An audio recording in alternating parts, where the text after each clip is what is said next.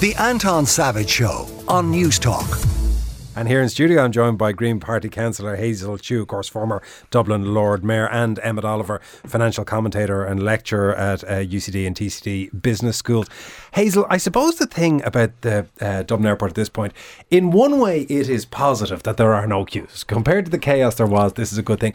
But the unpredictability will drive people crazy. The notion that you arrive out 4.5 hours before your flight and sit in an empty airport. Yep, and I remember one listener and texter during the week saying that she got there early, she did everything, but then she got to bag check and realised there was no airline staff there. So obviously there is a disconnect, and I know Graham McQueen was on yesterday on Claiborne Live to say they are talking to the airlines as well. It seems like every day they're talking to new people, and that's good because you can see it's good if you can talk to anybody you like. It doesn't achieve anything necessarily. Exactly. So on a production level, this has been what I, from a festival background, called a bit of a production fail. So because it's not something that they didn't predict, but they failed to prepare for it early. They're now preparing for it, which is great because you see the results today.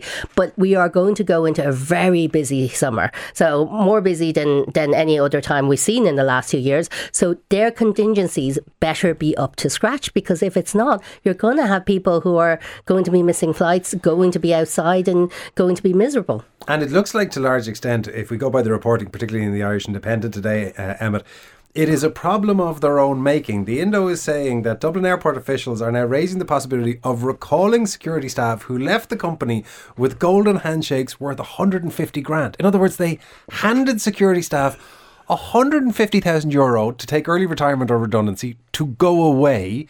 And now they're trying to coax them back in, and apparently the unions are saying, no chance, lads. Yeah, I mean, it just hints at the level of desperation out there. I'm actually one of the people you're talking about. I'm flying out of here later this month on a long-haul flight. So I was absolutely wedded to every word that Michael had there, right?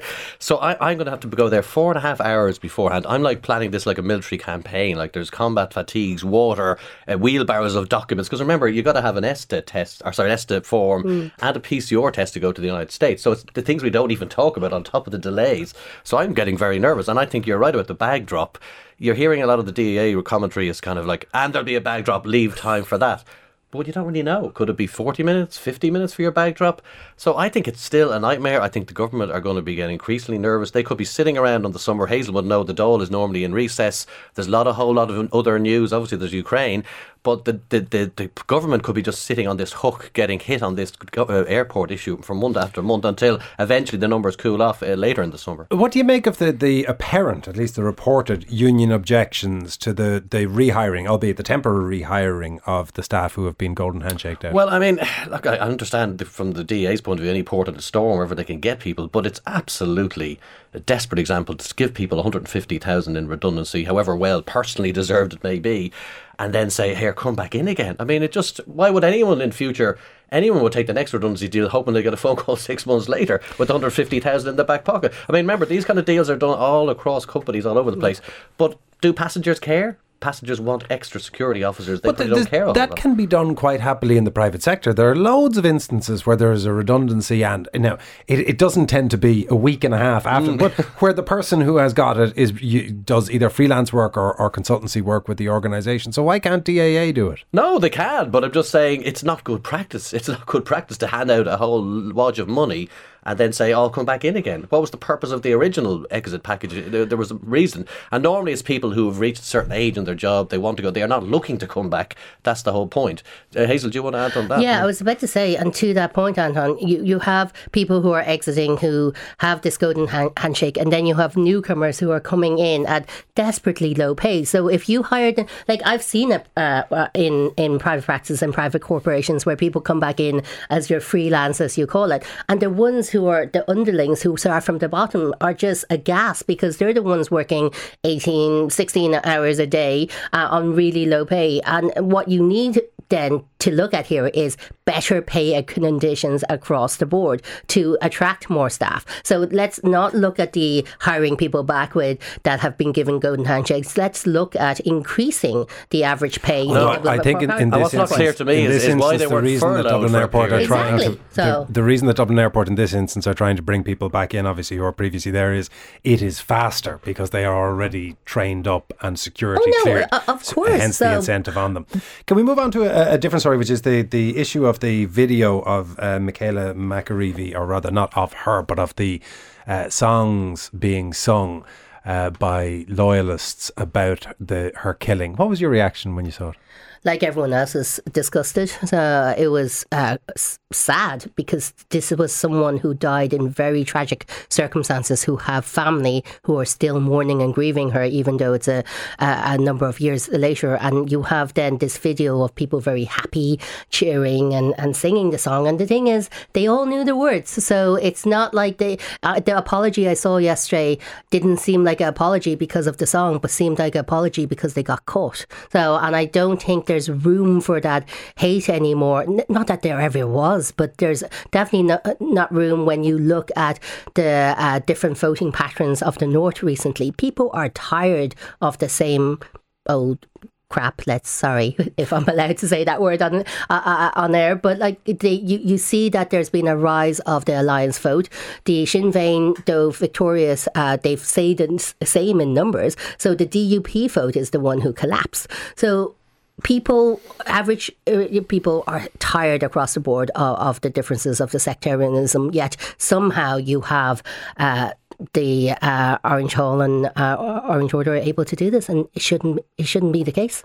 Were you surprised by it, Emmet? Because I would have thought within a certain chunk, obviously a relatively, we hope, relatively small chunk of the community, but that's predictable, no? Exactly, and we've kind of deluded ourselves in the last few months. As Hazel says, the Alliance Party are growing. We talk about integrated education, but there's a terrible base of sectarianism in Northern Ireland, which we just lift up the rock, and it's there, and it's on both sides. I'm sure there'll be social media clips in the next few months from certain Republican heartland areas. I'm not saying it's on one side, right? It's going to be on both sides at some point in time. And there is that base sectarianism in Northern Irish society. It's anything that belittles or demeans the other side is okay to certain people, right? That's just the way it is. You go to a Celtic or Rangers game, it's hitting the other side. And unfortunately, the politics that we talk is the elevated stuff. It's the endless discussions in Hillsborough. There's all the stuff in London with the protocol and all that. But down at ground level, with the peace walls and all the rest, go to Belfast this afternoon, people are still deeply divided. And there's that base sectarianism. It's not everywhere, it's improving, but sometimes we forget that it's still there at all. It is, absolutely, it's still there. But I was up canvassing a few times in the last, before the election just there. And on the ground, to Emmet's point, it is there. You have doors that will go, no, I'm voting orange, I'm voting green, and you have that you have that dislike and that othering. But vast majority of people, even in certain areas I went to, the UP strongholds, were very much going, you know what, I'm sick and tired of this. So, and that was good to see that people were willing to build that bridge, but that bridge hasn't been completely built yet. To Emma's point, you have that othering, and videos like these and actions like these just deepen it, because it kind of encourages people, it's okay to do this. I don't want to step too firmly on Bobby's toes, because it may be something that he is covering later on, but the personal insolvency agreements, Emmet, I want to talk to you about this because some of the details have emerged of some of the largest ones that have gone through. This was, of course, the answer to solving Ireland's 12-year bankruptcy, where when you went into bankruptcy, you were locked in it for more than a decade, trying to do what you could for your creditors. The system now, I think is it a year is the total duration? Give us a sense of some of the types of numbers that we're seeing in the latest. Well, the one that leaps out of the page in the independent reporting is 122 million euro settlement for one particular individual. I mean, let's just go back a little bit of the history on this, Anton. This was brought in 2012 as an answer, as you said, to our Victorian debt laws that were entrapping people for decades paying back debt. I don't actually believe the spirit of that resolution at that time is reflected in what's going on here. It wasn't meant to preserve the status anxiety problems of certain individuals. And I'm not commenting on anyone in the paper because they all have very well expensive lawyers often listening to these shows. But what I am saying is I don't think this was in the spirit. What this was aimed at was helping out people on ordinary enough incomes with one mortgage, with one house, etc. It wasn't meant to set free people. And the other thing, if you go on the internet, you'll see all the big four accountancy firms are very active in this space. And what they pledge to do is always, always, always keep the family home, which on the surface sounds like a good thing. There's families there, let them keep their home. But getting onto the housing issue, which is connected to this, do people really deserve to keep their family home no matter what the debt outstanding is? Do they deserve to keep their status in society no matter what? Can they trade down? Because an ordinary person would have to sell their house and trade down to a smaller house, right? That's what's meant to. Do you not face the difficulty that the family home relates to the family, sure, and that your spouse, if you have one, has certain rights? But did you not remember the row over Gorse Hill out on the Killiney coast? I mean, that man did not want to sell his house. He was asked to move to a smaller, less commodious house that most people would think was a pretty sweetheart deal, reasonably. So we've almost, and then of course the other thing that irritates me with these deals is it's like it's free money. This 122 is written off. This 10 million is written off. It's not written off. Somebody's picking up the tab for that money. Either us, if it's via NAMA, the banks, which is again the bank shareholder, or possibly the Irish taxpayer that capitalised them over this period. So it's not free money. Now, I'm not saying we should absolutely pursue people to the nth degree, but there is the balance question. And I think when you look at those cases, leaning in that direction when you read those cases this morning, your only conclusion could be, this is excessive. This is not the spirit of what was set up in the legislation. Just to let you know, Graham McQueen, the spokesperson for Dublin Airport, has been in touch to say, just listening to the show, the independent story regarding us possibly bringing back security officers who opted for voluntary redundancy is categorically untrue. We are not looking to rehire those staff. It is not even possible under the terms and conditions of their redundancy package. So the Dublin Airport Authority there closing the door very firmly on any suggestion that they were attempting to rehire former workers. Yes, Hazel. Well, if Graham's listening, can we ask him who he is hiring then? Because we will need more staffing on the ground, and especially coming into summer season. Hazel Chu, former Dublin Lord Mayor and Green Party Councillor, Emmet Oliver, financial commentator and lecturer at UCD and TCD Business Schools. Thank you both very much. The Anton Savage Show, Saturday morning at 9 on News Talk.